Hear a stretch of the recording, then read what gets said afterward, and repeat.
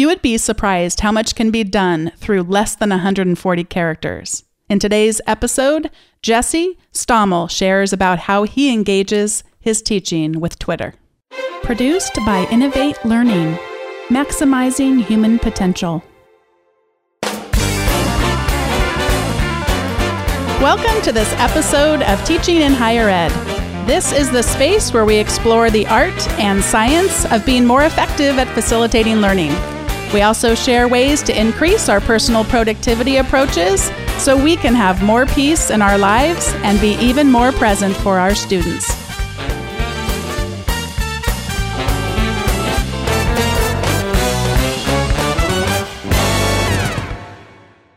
I'm excited today to be welcoming to the show Jesse Stommel, and Jesse is here in a different capacity for the first time ever. We're doing video over Skype, so we can actually see each other as we record, although you can't see him as you listen. It does add an added dimension, which was pretty nice. Thanks for coming on Teaching in Higher Ed. Yeah, thank you so much for having me. It's great to be here. I feel like before I start to talk a little bit about your biography, we should really come down on, are you a person who pronounces it pedagogy or pedagogy? Oh, what a perfect question to get us started, a debate. We can maybe get into a little fight here over this. I pronounce it pedagogy. Okay. And why do I pronounce it pedagogy? I think actually both pronunciations are accepted pronunciations of the word. For me, it just rolls off my tongue. It's an interesting word. To me, it's a word that it's almost a little tough. It's a little bit of a hard word, but I like that about it. Some people find the word alienating. I find that when you've got a word like that that's maybe difficult to pronounce, difficult to understand on first grasp, it actually forces you to kind of dig a little deeper. You want to feel what the word sounds like coming out of your mouth. It is the only word I can think of that I pronounce both ways. It just depends. And as you said, both ways are correct. The reason I asked that first is for those of you listening that haven't heard of Jesse before, he's the founder, director, and designer of an incredible, I would call it an online journal, although I feel like that's a limiting term in this case, but of a site called Hybrid Pedagogy or Pedagogy, depending. And maybe you can do a better job of describing what it is for people who haven't accessed the site before. I'm glad that you call it an online journal, but also are pushing on exactly what that would mean for it to be an online journal. Because really, when we launched the journal, for me, what it was when I grew up, I always wanted to have my own school. Essentially, when this idea started to germinate for me, it came out of many, many years of thinking, what would this school that I would build look like? The journal is not really as much a sort of repository for articles and information, but it's a space for community and a space for learning and an engaged space for figuring out our teaching together. And to me, that fits much more with the idea of what I think about what a school would be, rather than what I think about what a conventional journal would be. I think part of the challenge is if you had just gone out there and done that solely, you might have not had the kind of success you had, because embedded in that is the respect that comes from the peer review process. And I think that's what people would be nervous about if someone just started something. Yeah, but where's that research orientation going to be? And you have managed to do both in both a real credible online journal, but at the same time, it feeds people like me who find traditional journals, to be so limited. For me, that title, hybrid, it meant both hybrid as in the classroom and online. It meant hybrid as sort of disrupting the distinction between teachers and students, but it also meant hybrid in the sense that it's kind of a blog, kind of a journal, kind of a community, kind of a school, kind of peer-reviewed. Some things aren't peer-reviewed. Some things that we publish, like announcements, aren't peer-reviewed. Essentially, it's trying to be a little bit of all of the best thing of all these different worlds. And in addition to managing that site, you also are an assistant professor in the Department of Liberal Studies and the Arts at the University of Wisconsin-Madison, which is where you are now, as I get to see you and others get to listen to you. And you had I don't know, do you want to talk about your injury? Is that something that's sure. I got to see it. I'm actually sitting on my porch right now, and I have basically been on bed rest for 4.5 weeks because I was in Canada for the Digital Humanities Summer Institute, second day in Canada, just walking down a hill, rolled my ankle, didn't even hit the ground, heard a crack, and turns out that I had a broken ankle. And they said that the doctor said, the good news is it's a clean break. The bad news is it broke clean through. So basically, I've been in bed for the last 40 weeks. I just got cleared to move a bit about the world a week ago, so I'm trying to reacclimate to what it's like to not be sitting in a bed all day. It's just dawning on me. You said Canada before we pressed the record button, but I'm so dying to ask you about going to access healthcare in Canada versus doing it here. Because my mom, I was born in Alaska. My dad had been drafted during the Vietnam, and his heroic war career was to go to Alaska to be a bookkeeper. So they drove up there with my brother at the time, and then I was born, and they had to access healthcare, I guess, on their way back down on their drive down to the States. And she talks about that it was the weirdest thing. I don't know if it's still like that today, but just to walk in and where's all the forms I have to fill out? Where's all these? Oh no, take care of it. You're with the Army. It's okay. It was kind of a nutty thing. I probably just told that story completely wrong. Sorry, Mom, if I got a lot of those facts wrong. Well, I think we're going to have me on again for another show, and we can have the topic be Canadian versus U.S. healthcare. That sounds like an excellent idea. In the meantime, I'll continue on your bio. A PhD in English from the University of Colorado Boulder. And your key emphases are digital pedagogy, open education, and new media. You're an advocate for lifelong learning and the public digital humanities. And I'm actually going to save some of the courses that you teach for a little bit later in our conversation, because I imagine you teach with Twitter on some of them. So I'm going to hold off on that.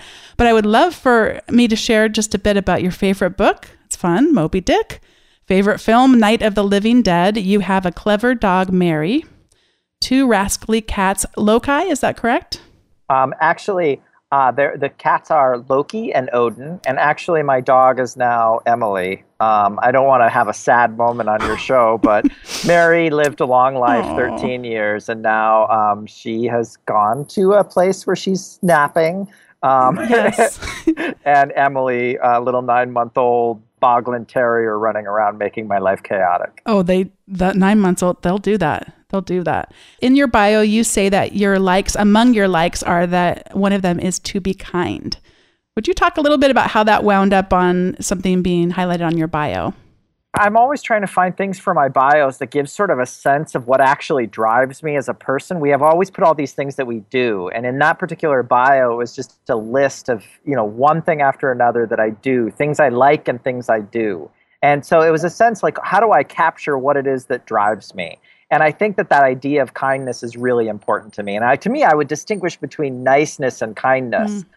Here I am in the Midwest, and I grew up being taught how to be nice. And to me, it's so much more difficult to be kind. So it's not about being polite. To me, kindness is about actually really kind of paying attention to people, paying attention to the world around you, paying attention to the situations that you're in. And really, I would say that kindness is what drives my pedagogy, that it's about seeing people for who they really are and engaging with their full selves. And I think part of it is also bringing your full self to the relationship that you have with your coworkers, with your students, with your, the writers that I am an editor for on the journal, that you really sort of use that as the guiding ethic. It caught my eye because we now have selected a preschool for my son, but more than a year ago, we started that search. And that was one of the questions I asked, how do you teach children to be kind? And I'm sad to say that all but 1 or 2 of them were thrown by that question and then didn't have even a decent answer to address it with. And I thought, I don't need him to learn Mandarin. I don't need him to learn French. I want him to learn to be a kind, in that case, going to be 4-year-old boy. And that, so at any rate, I'm glad there's people focusing on being kind. It was interesting that when at one point I said something on Twitter about that essentially we needed more kindness in education. And someone wrote back and essentially argued that what I had said was an aphorism. My response was to say that if only kindness were an aphorism. I mean, if only kindness were that widespread and that sort of universally embraced that it could become an aphorism, fine. But the truth is that I think we actually do need to remind each other and remind ourselves to be kind all the time, and that there's nothing aphoristic about that.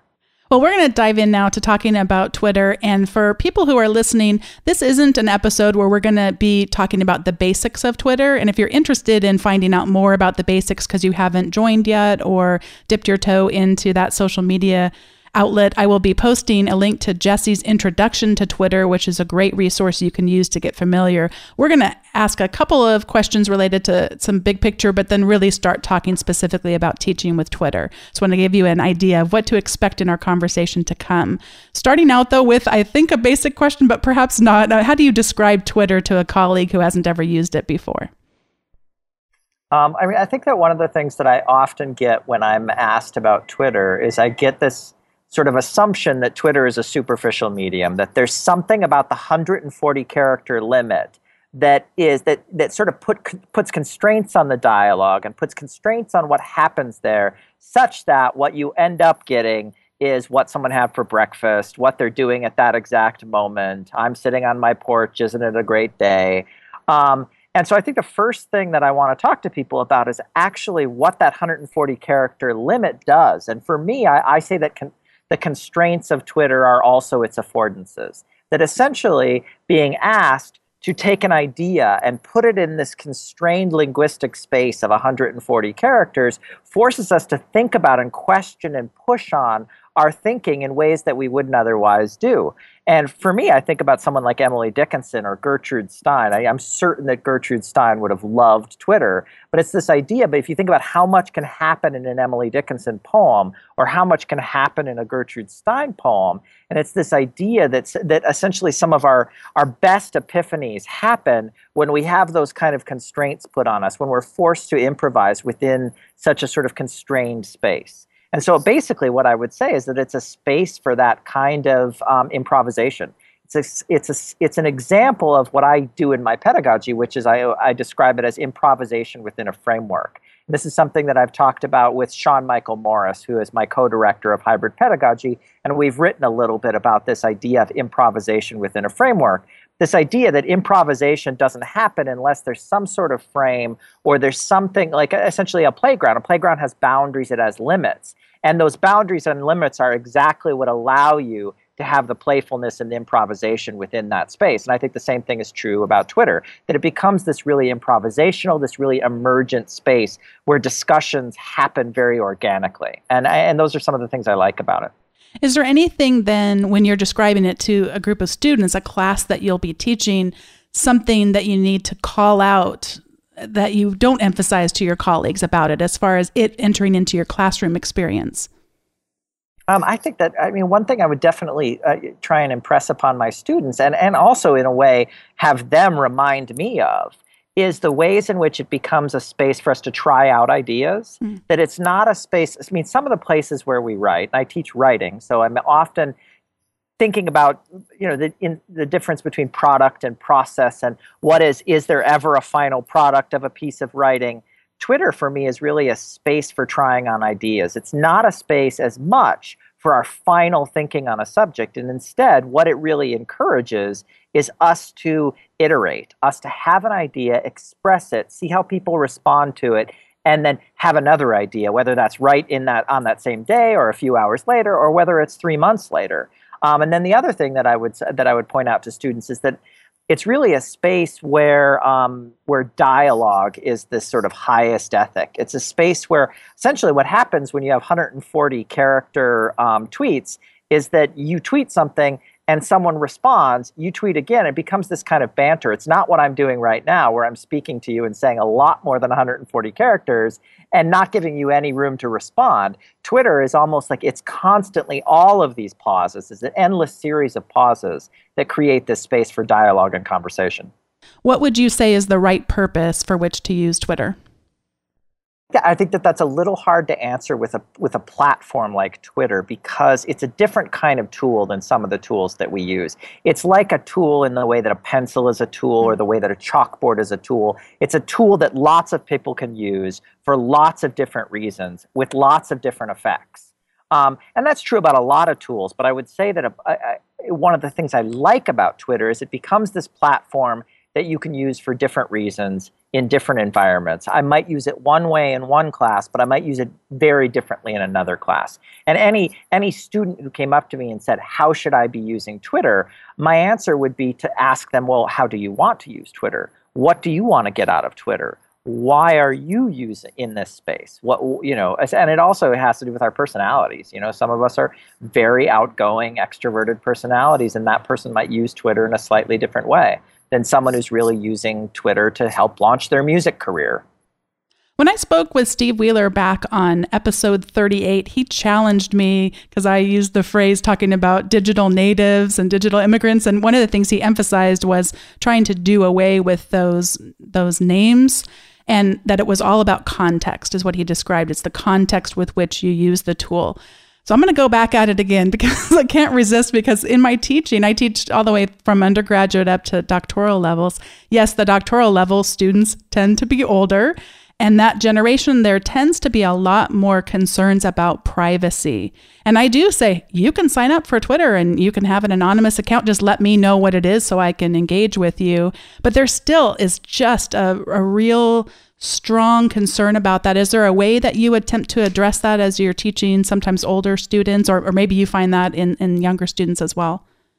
Well, one of the things I often use is I use the word literacies plural, essentially to point out that it's a complex space. You might know how to do one thing in the space, but you might not know how to do another. One kind of interaction within a space like Twitter might feel familiar, whereas another kind of interaction might feel unfamiliar. When I think about that issue of privacy, I think that each person has to find a different relationship to these tools and sort of build their own sort of self inside of the network, and make critical decisions about how they're going to put themselves in the network. Are they going to have a picture of themselves? Are they going to use pictures of their kids? Are they going to talk about their wedding on Twitter? Are they going to have pictures of their spouse on Twitter? So there's really this idea that privacy is an on or off switch. I think essentially one of the things is having a kind of sense of privacy literacy, having a sense of publicness as a literacy, that we all need to engage with and make decisions about. I think anyone who imagines that they can just become private and flick a switch is not really understanding how these networks work. You are on Twitter whether you want to be on Twitter or not. You are indexed by Google whether you want to be indexed by Google or not. And sometimes the person who flicks the switch and said, I'm just not going to be in the space, doesn't realize the extent to which they already are in the space. And so there's a way in which engaging in these networks becomes a way for you to take ownership of the space, so that you can be present in the space the way that you want to be present in the space, rather than the way that other people are making you present in the space, if that makes sense. Yeah, it reminds me of, there was the school in the Northeast, I can't remember what it was, but they were having some racial tensions that were being expressed through, and I'm forgetting the name of the service, you might remember it. This is twice now in this episode, or what the heck is it called? Anyway, I mentioned I want to stay away from that site. It's a location-based social network, and I'll put it in the show notes at teachinginhighered.com/57 for anyone who's interested in knowing about the story and about that service. But I loved these professors at this Northeastern University who said, we're not going to stay away from that network. We're going to go in there and start honoring our students and acknowledging the wonderful things that they're doing, and letting those people know who are expressing the racial hatred, we're here. We hear this, and this is not acceptable, and that's not the kind of culture we have here. Yeah, I'm guessing, I think the name of the tool is Yik Yak. Is it Yik Yak? Yep.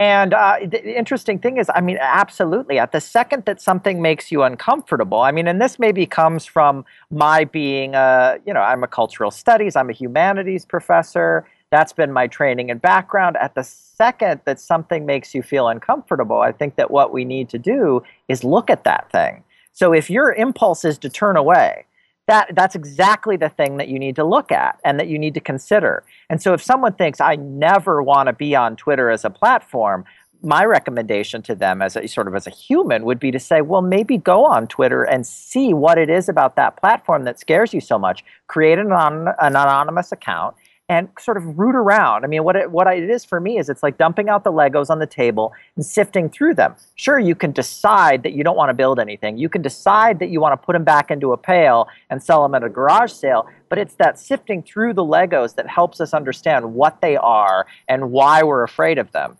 And I think that that's really a critical thing. I mean, and that's how we develop the literacies that will help us figure out what to do with the tool that comes out 10 years from now. 10 years from now, it'll be a different tool. And if we're not doing the critical work of engaging right now, then we won't know how to use that tool that comes out 10 years or how to reject that tool that comes out 10 years from now. Because so often we are part of things. We are part of the digital, we're being tracked without us knowing that it's happening.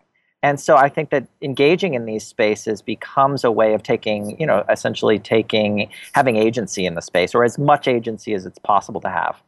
I enjoyed so much reading the colorful listing of classes that you teach, and I'm just going to list off a few of them. Zombies, horror film, haptic interfaces, and I'm sure I'm just mentioning a small portion of them. Would you share a way you've used Twitter specifically in some of these more colorful classes?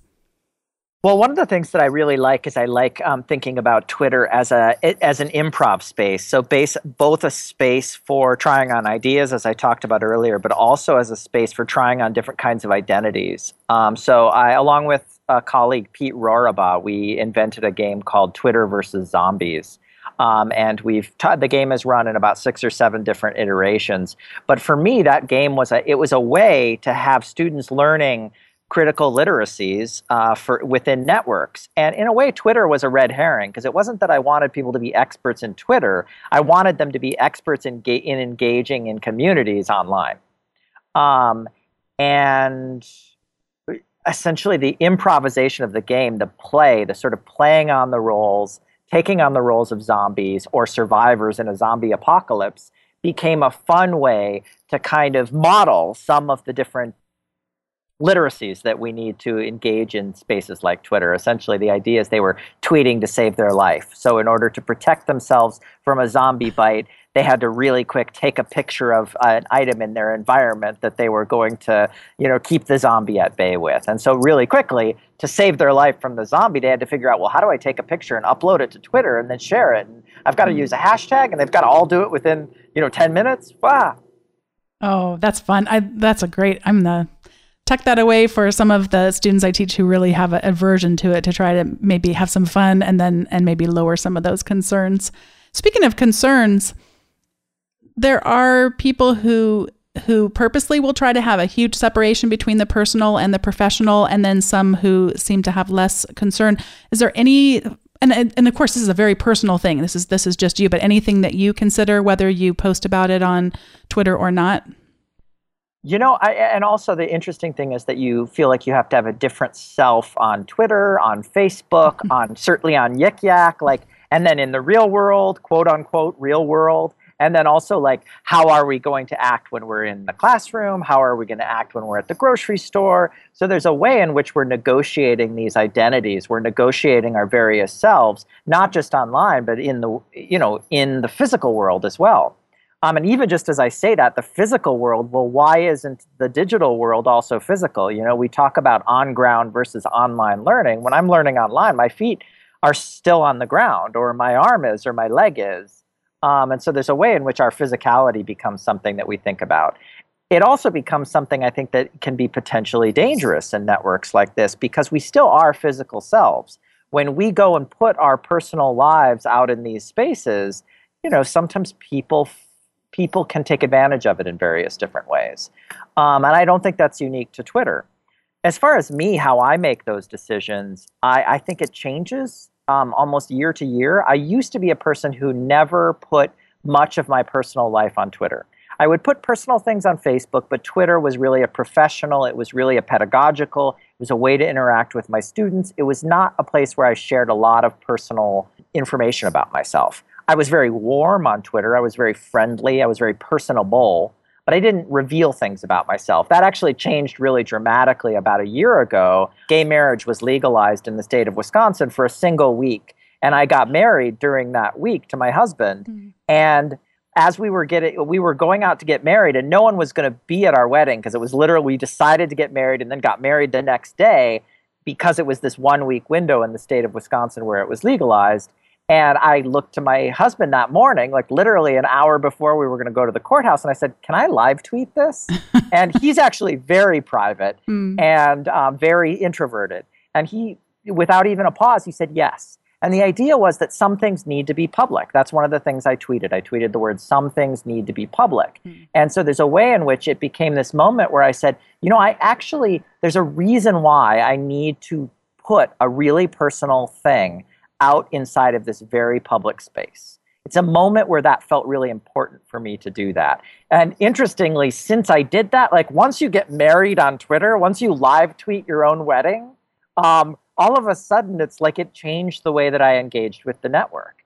And I couldn't go back. I couldn't go back to the space before where I didn't share that kind of thing. It's like I had opened Pandora's box or a can of worms or whatever it was. That's a powerful illustration, and thank you for being vulnerable enough to share it with us. I thought I had the answer. I don't know if you listened, and I'll put a link in the show notes. I don't know if you listened to the episode of This American Life where they spoke about changing minds about the issue of gay marriage there, and that research has since been completely identified as being all the data falsified. Are you familiar with this? But only so vaguely, but I think that we could probably still talk about it. Yes, I'm sure. I thought because so much of it, and I do identify so much with what you're saying, where there's a different persona for me on Facebook versus Twitter, et cetera. But I think about wanting to be able to change minds and how just posting a link to something, even if the link is full of very factual data, that what research has shown us is that we tend to get more rooted into our beliefs, that's false, even when presented with data contrary to our existing beliefs. At any rate, the podcast had shared about that actually people were changing their minds about the issue of gay marriage when the person would go out and really listen to them and hear their stories of people that they love in their life, and they could find those common grounds. And I was so sad to find out that the data had been falsified, and hope that people do continue. And I guess, so it's, for me, it's kind of wanting to figure out where is it worth being vulnerable enough, because it's something so personal. I mean, this is your husband. That is incredibly personal to you. Yeah, well, and I mean, we took it pretty far, and I mean, because we actually had our first public kiss, and our first public kiss was on, I tweeted our first public kiss, and each of these tweets, he's like peer reviewing the tweet before I send it out. And I'm like, you sure you're all comfortable with this one? So like we've been together 8 years before we got married, and then our first public kiss was shared in real time on Twitter. And to me, I actually really do believe, like just my anecdotal experience is that when there are actual human beings that are sharing things with me, I am much more likely to trust the thing that's being shared. When it's a human being that I feel like I know them in some even small way, it's sort of that idea of making connections with people, and that it's actually the connection that helps me pay a different kind of attention to what it is that they're sharing. I don't read the newspaper anymore in any kind of conventional way. Twitter is actually my newspaper now. Mm-hmm. And I get so much more out of it than I used to get out of flipping through a newspaper. What I'm now flipping through is people that I know, or at least that I know in some small way, sharing things with me. And I feel like I'm more likely to read things when they share. I'm more likely to actually pay attention to them. And I don't know the extent to which this is true for everybody, but it feels like I know a lot of people who have a similar experience, who feel like essentially drawn in, more engaged, more connected to the world, even though we talk about these social media or our cell phones disconnecting us from the people that are around us. I actually feel more connected. I have some dear friends on Twitter that I've never met in person and who are halfway around the world from me. And like that is so valuable. And I guess one of the reasons why I teach Twitter to my students, and I teach various different ways of approaching social media or networked communities, is because I want my students to have that experience too. I want them to know someone in a place that's so different from the place that they're in. So like I have a very close friend in Egypt, Maha Bali, who I just adore. And I've never met her in person, and yet I feel really close to her and connected, and I get a view of the world that's so different than the view that I get in a town like Madison, Wisconsin, which in a lot of ways it's an American town. It's a quote-unquote American town. Are there any technology tools that you use to help you in your teaching? Because I think about I mean, I use Twitter in some aspects of my class, but what holds me back from using it more is I can't track this. I can't make it measurable. Is there some trick out there, or do I have to let that go? So my answer to that is that there's two different kinds of things that I think that I hear you referring to. One is this sense of how do we parse all this information that's coming at us. So we have, I follow 3,500 people on Twitter. There's no way that I can actually engage substantively with all 3,500 of those people. So I have to use various tools that help me see different pieces of that group at any individual time. So I use the tool TweetDeck in order to kind of essentially put subsets of the stuff I'm following into columns, and then I can kind of parse the information that way. But I also find that that's a little bit overwhelming to students. And so I think starting with just the Twitter app itself and thinking about how can we change the way we think about what we're seeing on the screen so that we don't get overwhelmed by it. And Howard Rheingold has a great book called NetSmart where he talks about filter failure. And he says that it's not that there's too much information coming at us. It's in fact that our filters are failing, that we're not able to make sense of all of this information. And for me, one of the reasons why we have difficulty is because we expect ourselves to hear it all, to understand it all, to make sense of it all. And I think instead of Twitter as like dipping my feet into a stream, you're not collecting water into a cup. You're not collecting water into a cup. You're instead dipping your toe into a stream. And you're only going to get one little tiny bit of the stream at any one time. And so to try and expect yourself to read every single tweet that passes through on your feed, I think is not really understanding how this kind of rolling stream works. That would be like expecting yourself to hear every word that's said in a common space, every word that's said in the city park. You're at the city park. Would you ever expect yourself to hear every word? No, instead what you do is you overhear stuff and you talk to one person for a minute. And then you move from one person to another. Or like a cocktail party. Would you ever expect yourself to be a part of every conversation that's happening at the cocktail party? Would you say if you weren't a part of every conversation at the cocktail party that you weren't there at the cocktail party? No, you'd say, I was at the cocktail party. I didn't hear every conversation, because how would you hear every conversation? Instead, I talked about this person with this, and I talked about that person with that. But I think we have a kind of unrealistic expectation of ourselves if we expect ourselves to see every feed, to see every tweet that comes through, to see every Facebook post that comes through. Tell me about your assignment of the Twitter essay. The Twitter essay. The Twitter essay is actually what got me started using Twitter in the classroom. In 2007 is when I first logged on to Twitter, and I think I started teaching the Twitter essay in 2008. And at that point, I really hardly used Twitter at all, except for teaching. So I didn't even use it as a professional network. I didn't use it personally. I really only used it as a teaching tool. I was teaching writing, and I wanted to use it as a tool to get my students thinking about the way that tiny, tiny choices that we make can have a really big rhetorical effect. So essentially, one character, one word can change the meaning of a sentence, can change the meaning of a tweet. And one thing that's interesting is that even one punctuation mark can radically change the meaning of a tweet. So the activity was essentially to have them write an essay, and they can only use 140 characters to write the essay. And I actually started by drawing it on a graph paper where they would basically draw a square around 140 boxes on the graph paper, and then they could use each square on the graph paper to put a single character. And what's interesting is they find out, wow, punctuation marks are really powerful. It only counts as a single character, and yet it has so much impact, so much power. And then it also became an exercise in figuring out how they could remix, how they could playfully think about what could happen in a 140 character space.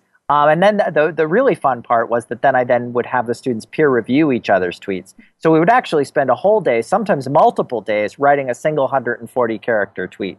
So they'd compose the tweet, they would peer review the tweet, they would put the tweet out in the world, they would then publicly respond to each other's tweets, and sometimes I would even, quote unquote, grade the tweet by writing a tweet in response to their tweet. So in a sense that I could only take 140 characters to respond to the work of the student. And speaking of logistically grading things, how many students do you have in your average class? What does this tend to look like when you're grading Twitter? Is it more like a participation kind of grade? I've taught the Twitter essay in classes of 20, and I've taught it in classes of 20,000. And so for me, it has to be a little bit different depending on the group. Personally, I am not someone who does objective grading. It's to me, grading is fundamentally subjective. It's a conversation that I have with my students that they play an active role in. So I do a lot of peer evaluation and a lot of self-assessment, and then I intermingle that with my own feedback to the students. The Twitter essay, for example, becomes a really good space for something like peer or self-assessment. Talking about what did I learn by doing this activity, the Twitter essay, blogging about the tweet that they wrote, peer reviewing each other's tweets, talking about how they were or were not effective, talking about their own interpretation of each other's tweets. All of those became assessment mechanisms in a sense. Very different from me putting a grade on a tweet. I actually recently saw a rubric for tweets, and it was a huge rubric, like 6 columns by 6 columns, and all to assess one or a handful of tweets. And I just thought there are way more than 140 characters in that rubric. So, I mean, the challenge is, if we're going to have our students tweeting, can we think of a ways of assessing their work that don't take more than 140 characters? Or can we develop a rubric that is less than 140 characters? Because at the point that you're handing a student a 6 by 6 columned rubric to compose a tweet, at that point, I mean, to me, that sucks all the love. That sucks all the sort of magic out of what a tweet actually is and what it can do in the world. What can you tell us about the Twitter fishbowl? The fishbowl exercise is something that people may be familiar with, where you create 2 circles. You have an inner circle that is having a conversation, and then you have an outer circle that's observing. And then people can tap into the inner circle. And so essentially you have this really dynamic flowing discussion where only 6 people are talking at any given time, but different people are tapping from the outside circle into the inside circle. And when I do this activity, I always just play along with the students rather than being a judge or an MC of it. And so when I added Twitter to this activity, I had students in the outer circle tweeting and students in the inner circle talking. So in a sense, it became this kind of Twitter Greek chorus.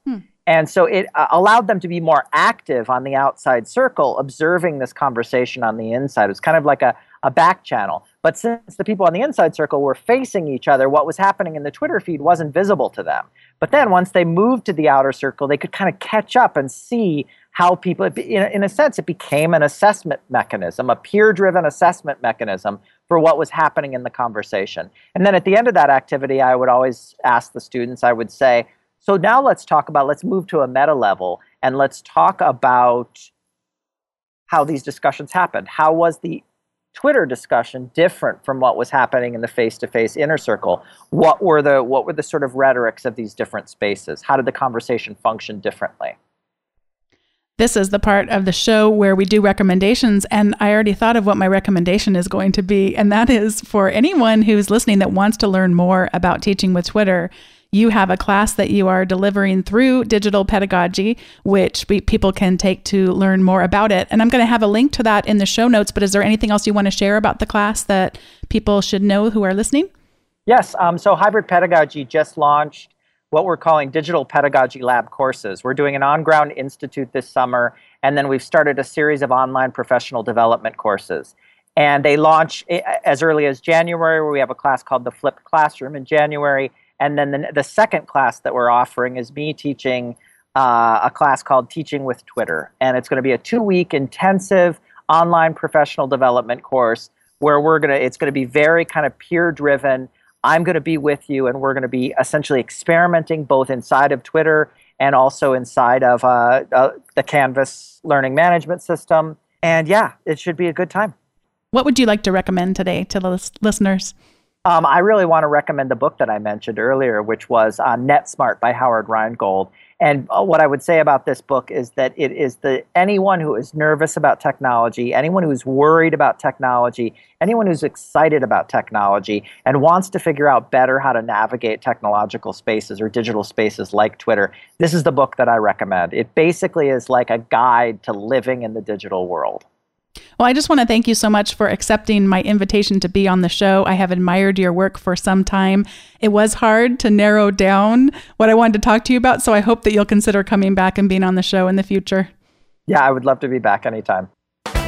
Once again, I am blown away with so much information. Thanks once again to Jesse for being on the show. As always, if you have suggestions of guests or topics that you would like to hear from on the show, you can do that at teachinginhighered.com/feedback. And I really recommend, if you haven't subscribed to the weekly update yet, that's a great way to automatically get in your inbox all of the links that we talked about on the show. And I accompany that email with an article about teaching or productivity each and every week. Thanks so much for listening, and I look forward to the next time on Teaching in Higher Ed.